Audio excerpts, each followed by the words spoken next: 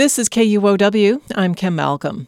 Washington State held its first air pollution auction today.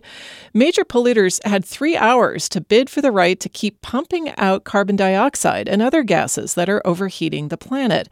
KUOW environment reporter John Ryan is here now to help us understand this unusual auction and what it means for Washington. John, hi. Hi, Kim. So just to start off with, why? Why is the state holding a carbon dioxide auction? So Washington State, just like the rest of the world, has a serious and worsening carbon problem. And, nothing the state has tried so far has managed to turn that ship around here. Our oil-powered supertanker of an economy is still steaming straight toward the cliffs of climate disaster, if I may, inject a maritime metaphor. So Governor Inslee and the state legislature, they put a cap on carbon emissions from major polluters. And that cap, it lets polluters buy allowances to keep polluting from the state or from each other. And that's what happened today for the first time. Polluters were competing to buy the right to add these climate pollutants like carbon dioxide into the air. So, John, I understand this first auction ran for about 3 hours in the middle of the day.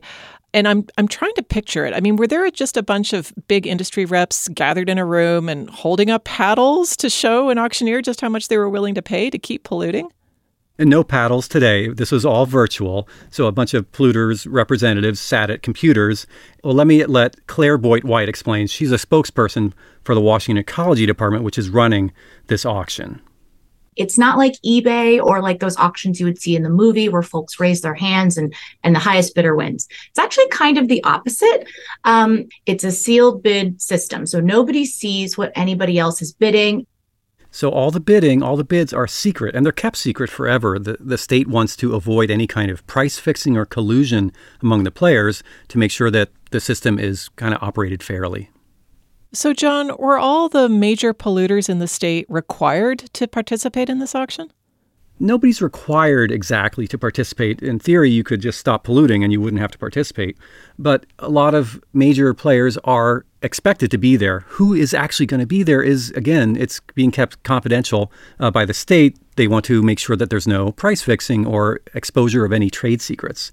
Some sectors are not included at all, things like aviation and shipping. They just are not really regulated for their climate impacts yet anywhere.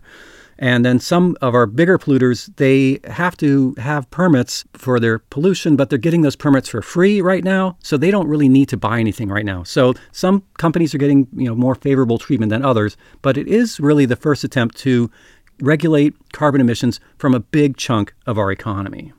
So what's next in this story? So we'll find out how much money this auction raised in a week. They'll disclose that a week from today, and that could be up to $500 million, and that's going to go to all sorts of clean energy and climate programs. So will definitely be a major infusion of cash for those efforts.